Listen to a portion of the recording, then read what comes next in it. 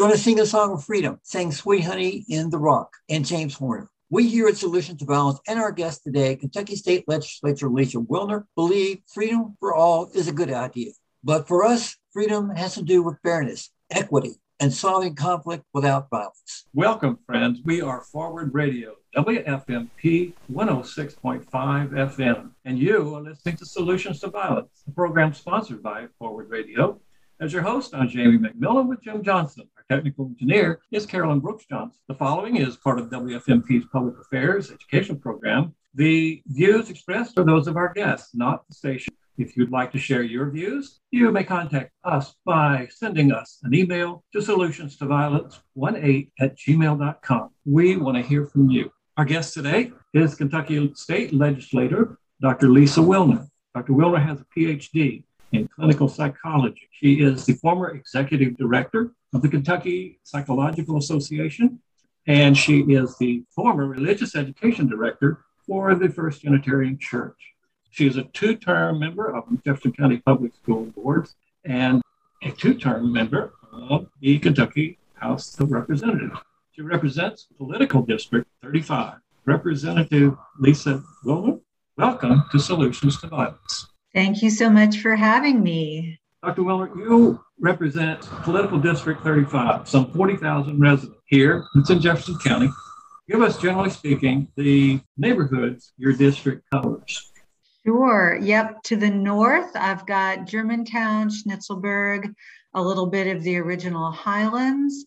And then heading south from there, I've got Parkway Village, Audubon Park, city of Lynnview. And then we go quite a bit south along Preston Highway. And I have sections of Okolona as part of the 35th district. Yeah, so you have a variety of working, middle, upper class neighborhoods. How do you, as a state representative, support legislation that meets the needs of such a diverse population? You know, it really is a very diverse district. Economically speaking, the 40213 zip code, which includes Camp Taylor and other sections of the 35th district, has one of the highest houseless populations in Jefferson County. And then I represent some very, very wealthy areas, very wealthy constituents in the original Highlands and in some other sections. You know, my philosophy is that if we serve folks who have the greatest needs, and if we do what's best for folks who are the most marginalized and have the greatest challenges, then all of us benefit. So I don't see it as a conflict to represent a diverse district. I think what's good policy for one is good policy for all. And, you know, I think that the folks in the 35th district, while there certainly is political diversity as well, I think people understand that by and large. What are some of the different and similar needs of people in your district with such different neighborhoods, for instance?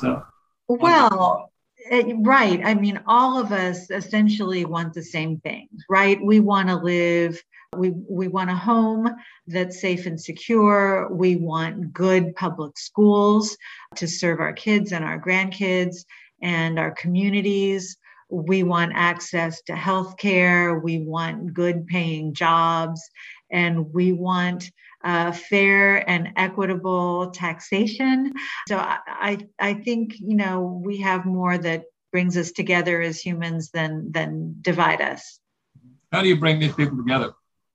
Through conversation, through discussion, through going door to door, literally meeting people where they are, hearing their concerns, hearing their hopes, hearing their worries, having those conversations, attending neighborhood meetings, again, hearing all voices, bringing voices together, and finding the common ground. So State Legislator Lisa Wilner, currently the state legislature is charged with the task of redrawing district lines based on the 2020 census, U.S. Census.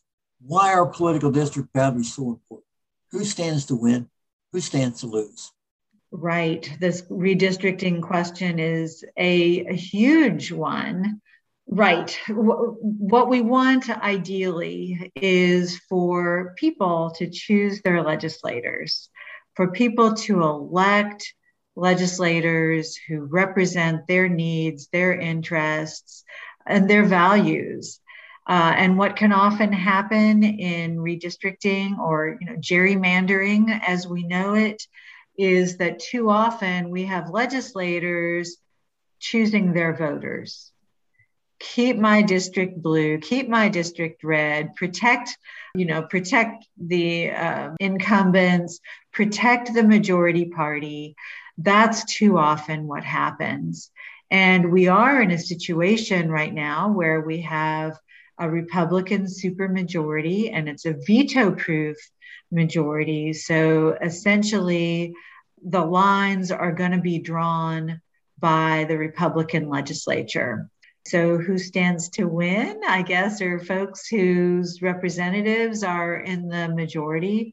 Folks who stand to lose could be folks who are in Democrat districts currently that could be chopped up in ways that maybe don't necessarily reflect the views and the political leanings of the current districts. So the people who are likely to be affected would be those who lose representative visibility in a district where they normally would have that visibility, or maybe that majority votes. Is that? I think that's right. I think that's correct. That and this is I'm talking about Republicans and Democrats. When Democrats were in the majority, they drew lines to the Democrats' advantage. And I would fully expect Republicans to draw lines to the Republicans' advantage. So neither party gets more, credit or blame than the other, as far as I'm concerned. This has been a highly partisan process in Kentucky for a number of years. And I expect that what we're going to see as a result of redistricting this year will be just as partisan as it has been, even when the Democrats were in the majority. So how do you resolve that? How do you resolve that issue? There really is a resolution to it, and it's an excellent one. I have been a member of the League of Women Voters for a number of years, and the League of Women Voters, which is a nonpartisan organization, they have made an excellent recommendation for having a bipartisan / nonpartisan commission that would draw the lines without regard for incumbency, and that would come together in a nonpartisan way to agree on district lines that make sense, so that populations of folks who are likely to share similar concerns are included in the same district. So I'm a big proponent of that plan. There has been a bill, formerly Representative Joe Gravis carried that bill. In this last session, Representative Buddy Wheatley carried a bill that really would put in place the League of Women Voters plan.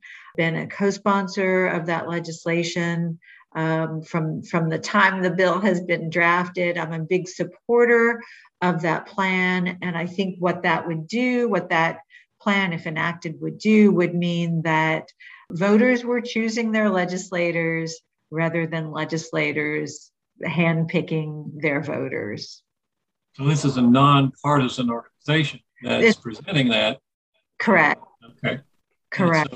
So it should be something that both parties would be agreeable to, right?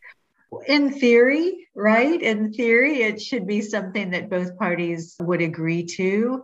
As I've said in the past, when the Democrats were in the majority, they drew lines to their advantage. They did not involve a nonpartisan commission like the League of Women Voters is recommending. And so it really is a break with tradition, and it would be a break with historical precedent to do it in this nonpartisan way. But in theory, it should be a plan that advantages, and in theory, it seems like something that ought to be quite popular.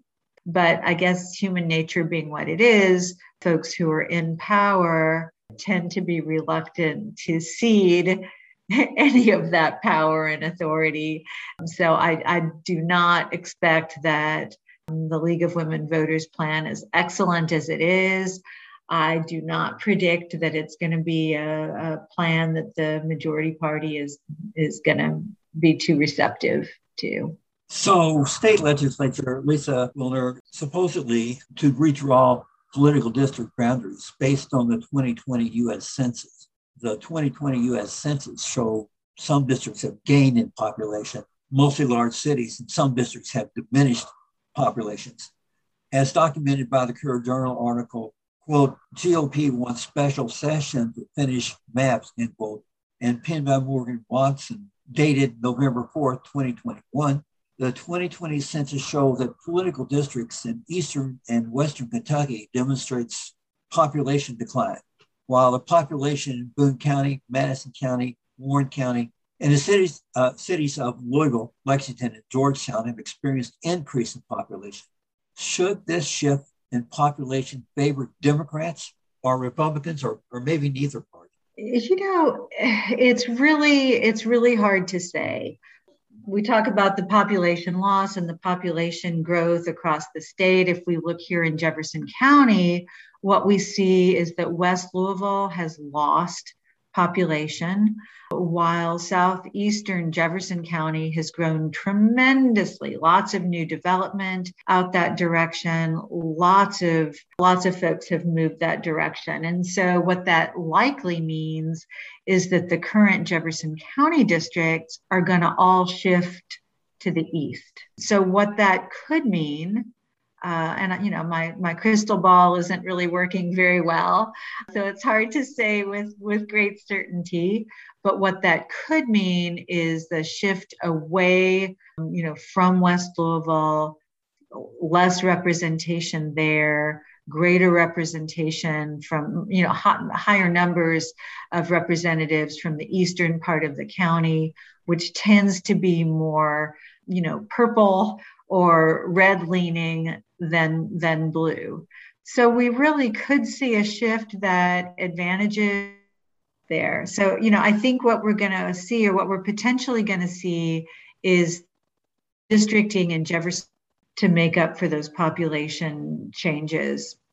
Redistricting in eastern Jefferson County, is that what you're saying? What I'm saying is that we could see, since we've got population loss in the west, population growth in the east of Jefferson County, I think we could see the districts in general shift to the east to reflect those population changes. Okay.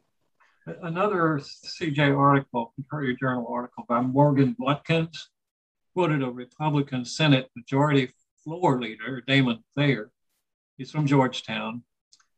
He said this is a quote: "Their," meaning the Republicans, "their top priority is to meet all constitutional and statutory requirements with the redistricting maps they eventually approve." That's an end quote.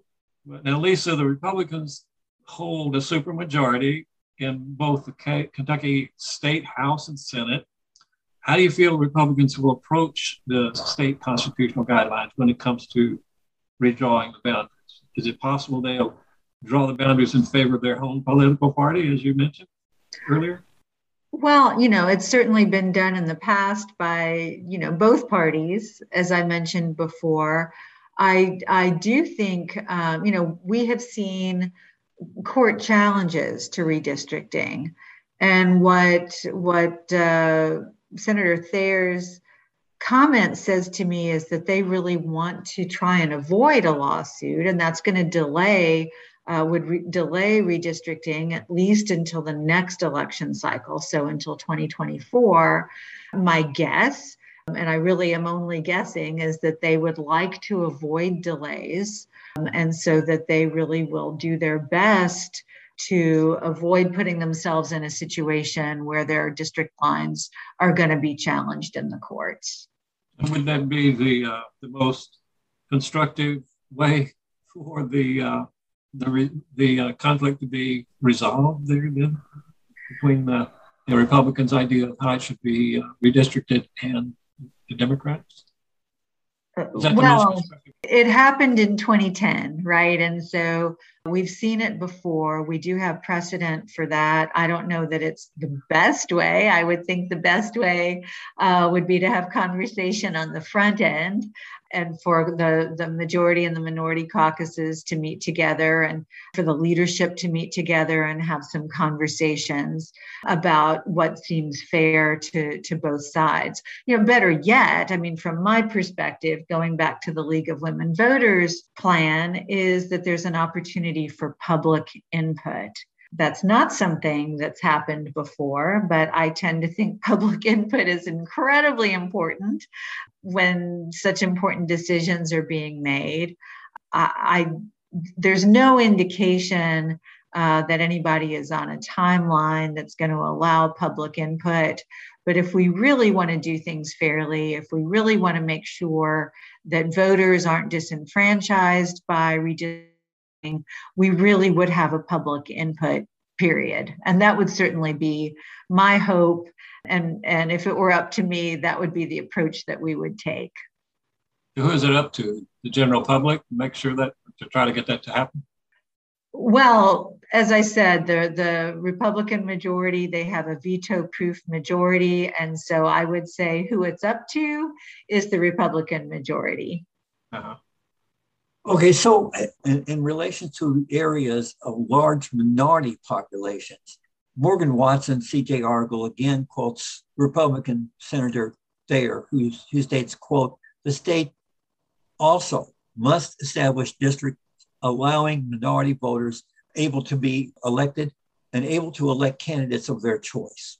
All the districts with large minority populations are in Jefferson County and Louisville. Do you believe the Republicans in Franklin will honor Thayer's commitment, or will they, as some have predicted, slice and dice up Jefferson County political districts without regards to minority populations so that those districts favor Republicans? If they redraw district boundaries in Jefferson County, it could affect your reelection, Lisa Wilner.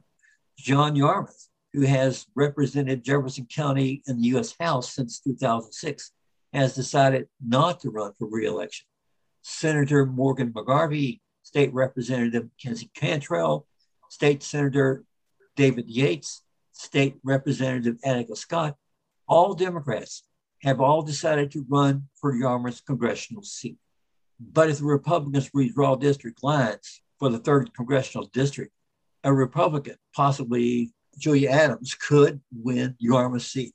What do you think about that? Well, let me address the state level races first before we talk about the congressional seat. The Voting Rights Act requires, and as you mentioned this from Morgan Watkins' article, the Voting Rights Act requires that there be seats winnable by minority individuals. And going back to my earlier comment, I think my guess is that the Republican supermajority would really like to avoid a lawsuit, legal challenge their redistricting maps. And I think if they were to slice and dice in ways that was not consistent, was not in compliance with the Voting Rights Act, they would be almost guaranteed legal challenges. And if that's what happens, there certainly, from my perspective, should be legal challenges. But honestly, I will be surprised if districts are drawn in ways that practically demand to be legally challenged. Whether we agree or not on issues, and we disagree on many issues, I really I'm very skeptical that lines will be drawn in ways that demand that kind of legal action. As far as what we're hearing about the congressional race, we've heard, the senior senator from Kentucky, Senator Mitch McConnell, has been quoted quite a bit, saying that 3rd congressional district should remain Democrat. I suppose that could change, but it seems to me, we've got 6 congressional seats. 5 of them are solidly Republican right now. Why chance creating districts that might allow, heaven forbid, 2 Democrat districts. And, by keeping Jefferson County, keeping that congressional seat that Congressman Yarmouth has held, keeping that blue, keeping that corralled into a pretty contained district may be more attractive to the Republican supermajority than chopping it up in ways that could put more congressional seats in play. Okay. So you mentioned the League of Women Voters and their preference. So Dee Pegliasco, Vice President of the Kentucky League of Women Voters, and Fran Wagner, President of the Kentucky League of Women Voters, strongly advocate for a citizens review, whose job would be to advise Republicans who are in charge of the redrawing of district lines, as you mentioned. Dee Pegliasco appears on Solutions to Violence May 10th, 11th, and 12th in 2021. And she explained that the Citizens Advisory Board would first gather input from citizens, then make their suggestions based on U.S. Census, constitutional and statutory requirements, and respect for minority voters in terms of redrawing political boundaries. First, do you agree, and it sounds like you probably do, with the League of Women Voters, should a Citizens Review Board be established, purposed to advise the state legislature on how to redraw district boundaries? And second, are the Republicans going to allow such a League of Women Voters Citizen Review Board and give it power to advise legislatures? Well, as I've already mentioned, I support the League of Women Voters initiative wholeheartedly. They have already rolled this out to see what it could look like. And the League of Women Voters of Kentucky, if you look on their website, they have some sample maps. They have been doing exactly what they think this process ought to look like. Leadership from League of Women Voters has been doing forums around the state. They have been talking to groups, presenting their version of what they think the maps ought to look like.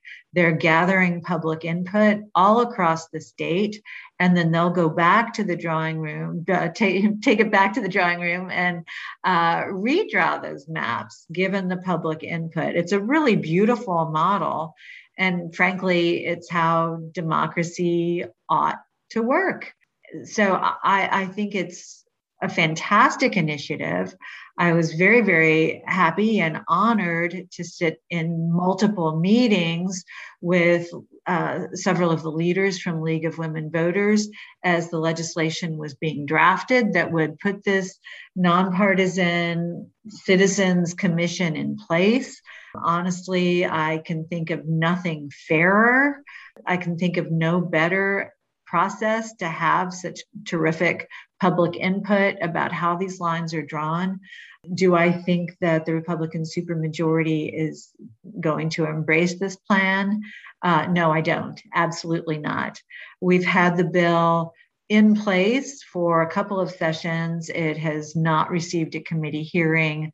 There seems to be zero interest in giving this really excellent plan any kind of serious consideration. So there really isn't any hope, I guess you'd say, of bringing the Republican legislators to a point where they would agree with this Citizens Review Board. I don't see a future for that initiative. And I'm sorry, it pains me, honestly, it pains me to say that because I do think it's such a good plan. It's such a good plan. And I think that citizens, that voters, that the people of Kentucky could be served really well by adopting this plan. But no, I don't think it's going to happen. So if we want fairness, we're going to have to wait a while. Sadly, that's true. That's true. So, Lisa, is there anything that citizens can do? I know that the League of Women Voters is still conducting these sessions in cities across the state. Is there anything that the citizens can do now to influence that process? Or it's just we're going to have to wait till 10 years later when the district lines are redrawn again? Well, I think that it's always a good idea to stay in contact with your legislators. And especially if your legislator is a Republican, is a member of that supermajority, to let them know that this is the plan that you would like to see for groups and for coalitions and for individuals to reach out to legislators. You know, we're never completely hopeless on making things better, right?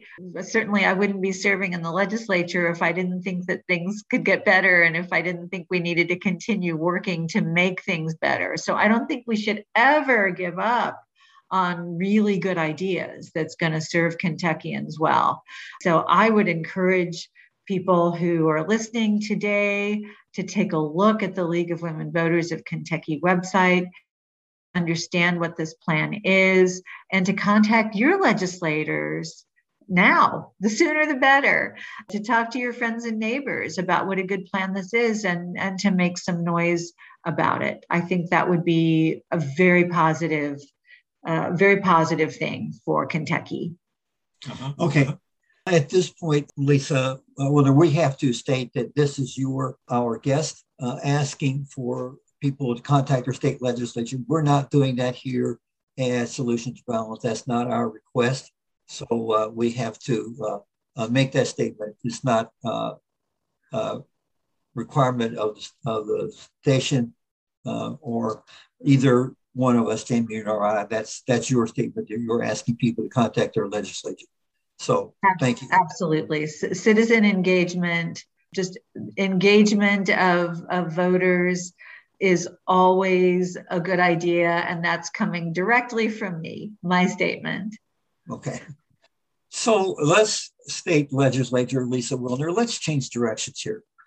A hot button issue currently, not just here in Kentucky, but across the nation as well, is the attack on critical race theory and the teaching of African American history in our public schools and universities. Cedric Powell, law professor at the University of Louisville's Brandeis School of Law, explains that critical race theory is a legal concept that demonstrates, documents the history of court cases and litigation that involves institutional racism. On Senator Gerald Neal's Facebook Live program, Straight Talk, Professor Powell explains that critical race theory is about institutionalized racism and never has been about accusing individuals. Professor Powell explains that critical race theory is taught in university law schools and has never been taught in public middle schools or high schools.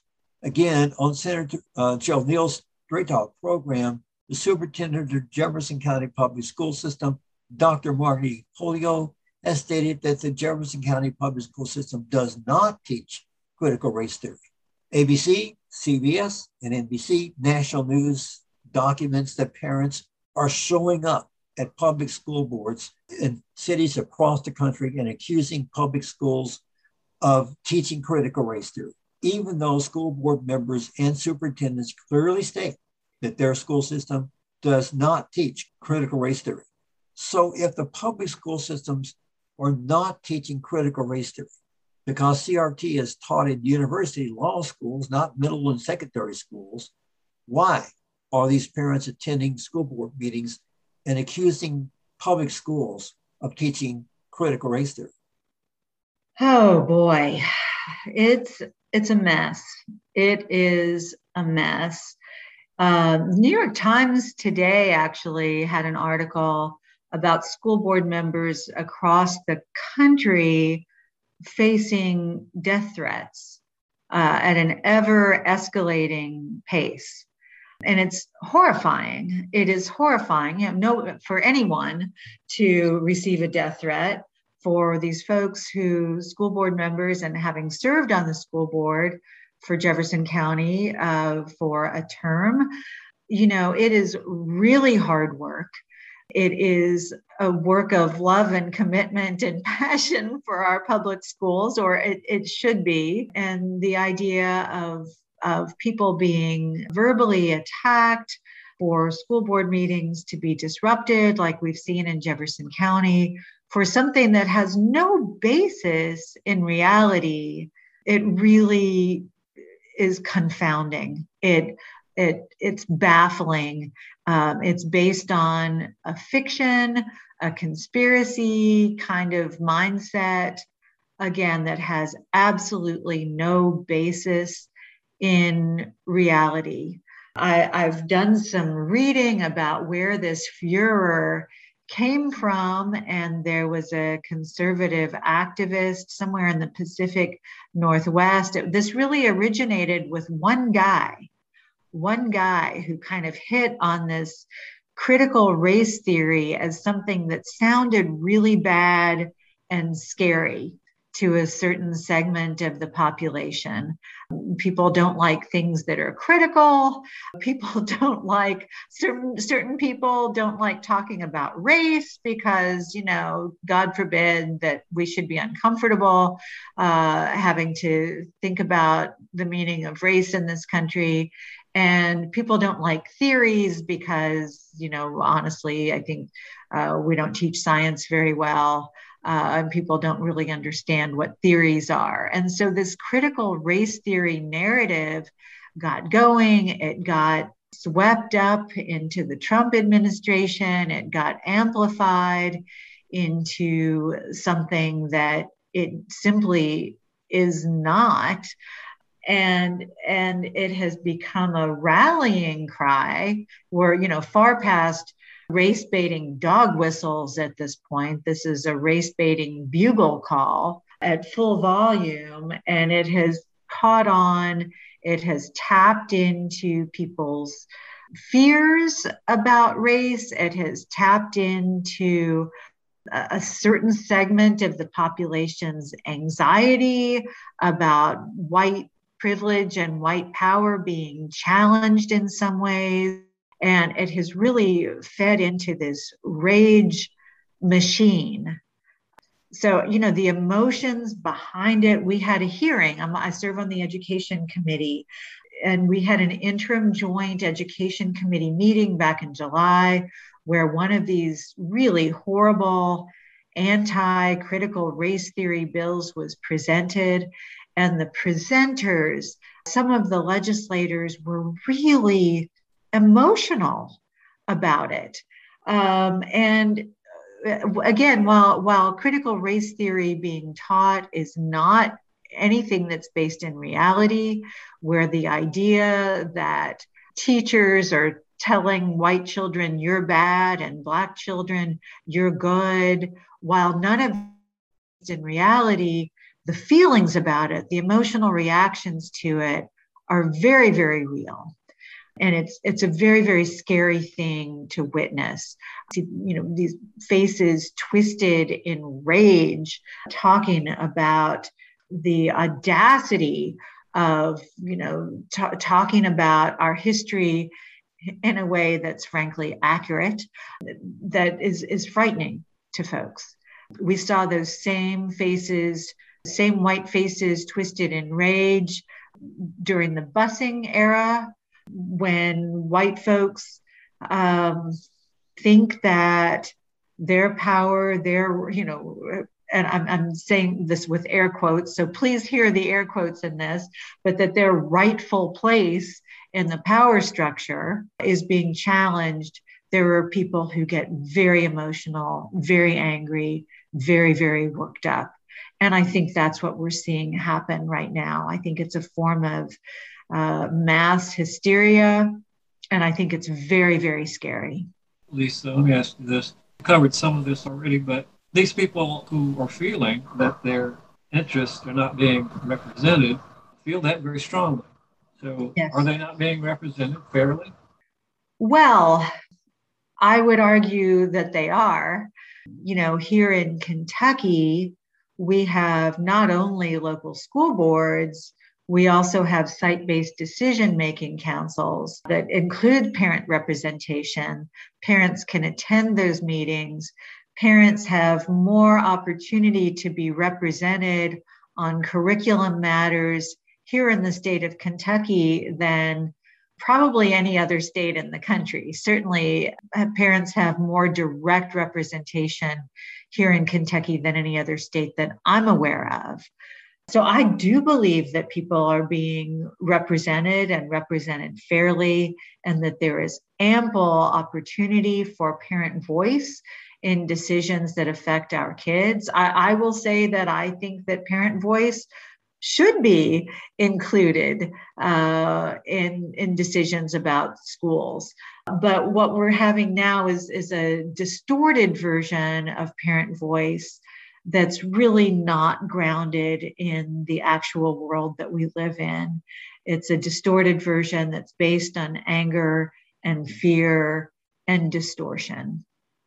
And a relatively small group of people that are just very vocal. That's what I'm seeing here. Absolutely, absolutely. And since I'm no longer on the school board, I have not watched or listened to very many of the school board meetings, but I happened to be listening to a school board meeting, Jefferson County School Board meeting, that was disrupted, had to be shut down. And I believe that many of the people who were doing the disrupting don't necessarily live in Jefferson County. I believe that these are not parents of Jefferson County students by and large, and that it is a very small but very loud and very emotionally worked up subgroup that's behind this. Okay. So here in Kentucky, like many other southern states, the attack on public schools and universities goes well beyond the attack on critical race theory. BR 60 and BR 69, bills filed by Republicans Joe Fisher and Matt Lockhart, are designed to impede the teaching of Native American and African American history in our public schools and universities. They are also designed to impede the teaching of the history of the LGBTQ movement and the women's rights movement. The theory behind BR 60 and BR 69 is that teaching these histories to students could make individuals feel responsible for the various events that occurred in the past. Have I got this right, Lisa? I think that's a fair summary of those bills. Yes. Okay. Hey, but the critical race theory, Native American, African American history is not really about accusing individuals, is it, or of wrongdoing? It's about the institutional actions involving slavery, institutional colonialism, Jim Crow oppression, and racism. So why should the history of institutions, even those that are clearly unethical, might make an individual student feel responsible for those things like slavery, Jim Crow, and racism? That happened in the past. Well, some of the language in the bill, and I commented on this when we were in committee and when we had the bill hearing, and I wish I could remember the exact language, but basically it would, and the bills, by the way, never mention critical race theory. I think that's important for listeners to know, that the bills never mention critical race theory. They are much broader, but they use language that students should not be made to feel, I'm searching for the word here, uncomfortable, or students should not be taught material that would cause them to have painful kinds of feelings. And, a few years ago, the legislature passed a bill to require the teaching of the Holocaust and what happened in the Holocaust. And that bill was named after Anne Klein, a dear friend who was herself a Holocaust survivor and died a few years ago. And she was a huge advocate for that legislation.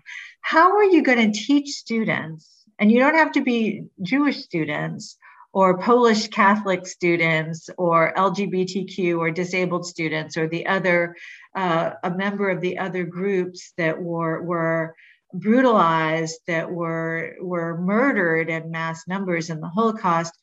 You don't have to be a member of those groups to feel pain when you learn about the Holocaust.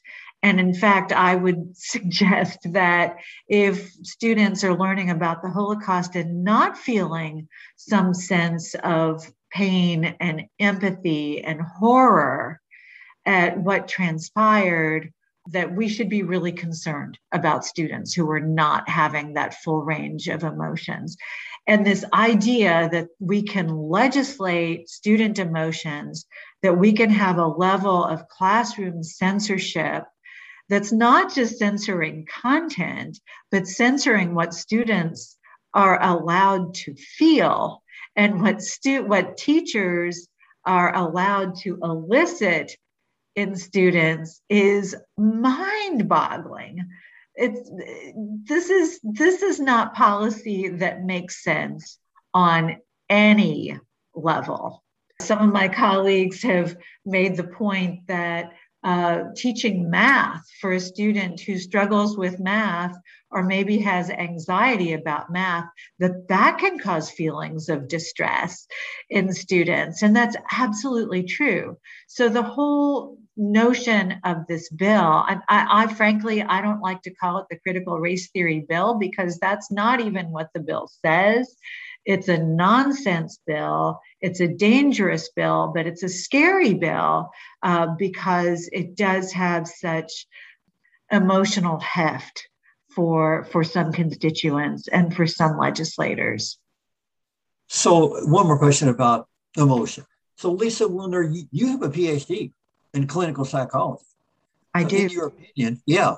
So in your opinion, will learning about history that documents the various events that occurred in the past leave emotional scar on middle school and high school students? Absolutely not.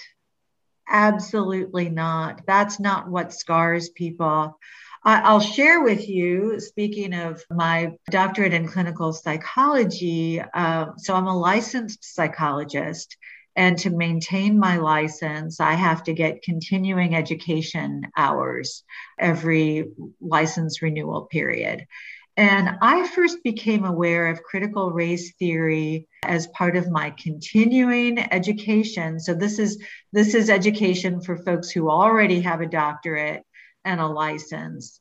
And that's when I first became aware of critical race theory. And the context was talking about racial trauma and how some folks who are members of marginalized groups, whether it's members of the LGBTQ community, whether it's Indigenous peoples, whether it's immigrants, whether it's Black people, people who are members of marginalized groups experienced trauma, real psychological trauma, just as a function of being who they are, because of systems of discrimination in this country. And so for us as psychologists, for people who treat folks who are hurting, to treat folks who have psychological distress, the thinking is that we must, as professionals, understand the systems and the structures of racial inequity, of other types of inequity, of other forms of discrimination, such as housing discrimination, such as redlining, such as the VA bill, which promised college educations to folks who served in the military, but discriminated. So you could get that college education with the VA bill if you were white, but it turns out you couldn't get that if you were Black, or at least the examples of Black folks who did are very, very rare. And so without understanding those structural, those systemic issues that inflict harm on people historically, generationally, and still today, we cannot begin to address the very real effects of racial trauma. So critical race theory has real applications. It has real applications for mental health professionals who seek to redress harms. The idea that critical race theory is inflicting harms by educating folks, educating kids about real inequities in our history it's ludicrous to think that understanding the actual harms done to people causes harm to folks. It's unbelievable. And in fact, the whole adage, without understanding history, we're bound to repeat it. We have no hope to do better as individuals, as societies, as communities, as political institutional structures unless we understand the harms done historically. Yeah, let's talk about something that's critical. Dr. Shirley Thomas appeared on Solutions to Violence on August 9th, 10th, and 11th. Dr. Thomas is a professor in the teaching Department of Education at University of Louisville.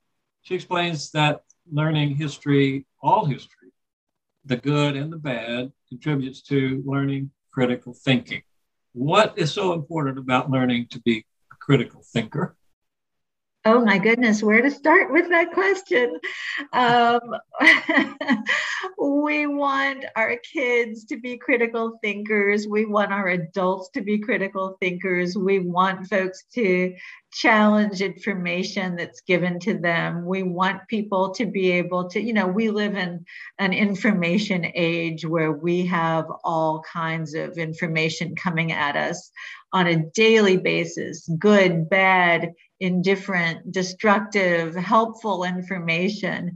And as consumers of that information, we want citizens, we want Kentuckians, we want our adults, our kids to have the tools to evaluate what's true, what's not true, what's based in reality, what's based in fantasy, what's helpful, what's destructive.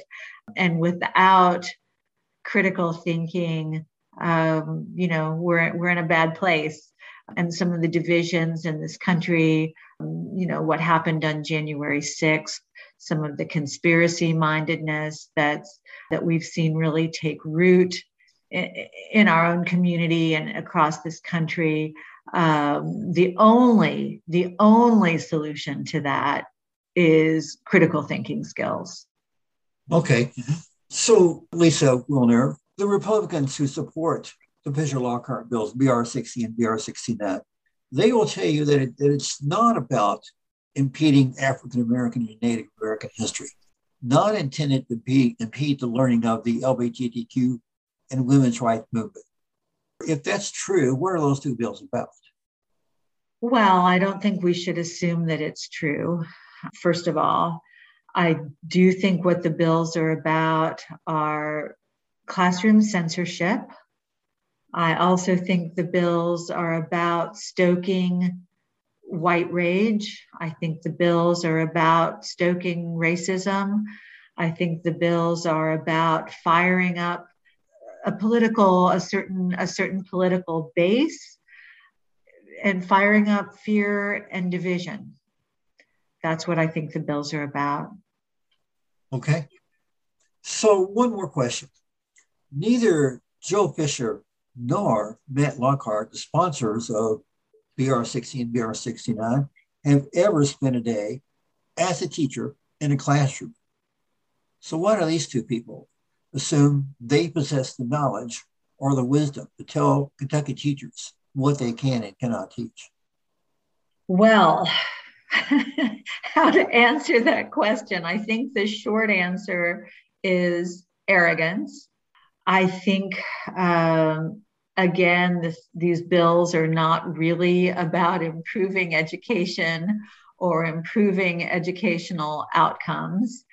And so, if your goal is to fire up a political base, and this is something that's going to do it, then, if you're a legislator where that's your goal, then it makes logical sense that this is the type of bill that you're going to file.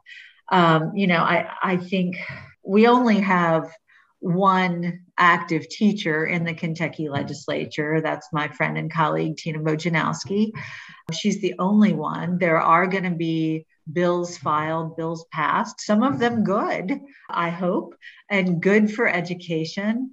That are going to be filed by people who are non-teachers. But I think that we need to engage stakeholders when the Kentucky Commissioner of Education says this is bad legislation. And his testimony actually was very, very powerful. I recommend that you listen to that. It's from the July Interim Joint Committee on Education, Commissioner Glass spoke very compellingly about how problematic BR 60 and BR 69 were. But when the education experts are telling you this is bad, when teachers are telling you these are terrible bills, we don't even know what they mean. We don't even know what we could and couldn't teach. This is going to have a completely stultifying effect on teachers and on the teaching profession. When we have teacher shortages across this state and across this country, when we have people leaving the teaching profession in droves, and we're looking at passing legislation that will have a direct impact on teachers without listening to teachers, we got a problem. Lisa, we are coming to the end of our time today. You have some final comments you'd like to share with us? Oh, you've got me all worked up here. You know, these are deadly serious issues. These are life and death issues that we're talking about. And I don't say this lightly when I say that a good, strong, well-supported public education system is the backbone of our democracy. I mean that from, the depths of my soul. I mean that. And when we see these kinds of very destructive, very hurtful, on a personal level, on a cultural level, kinds of bills moving forward, when we see the kind of twisted rage that is propelling this kind of legislation, we should be very, very worried. And we should be very, very engaged as an electorate in pushing back on these bills and in making sure that we have elected people who are not going to support this kind of very hateful, very destructive legislation. Thank you. We appreciate your thoughts and positions on that. We are, unfortunately, out of time. We want to thank you. We want to thank you and our guest, Kentucky State Legislature, Dr. Lisa Wilner. It's my pleasure to be with you. Thank you for having me today. Don't go away.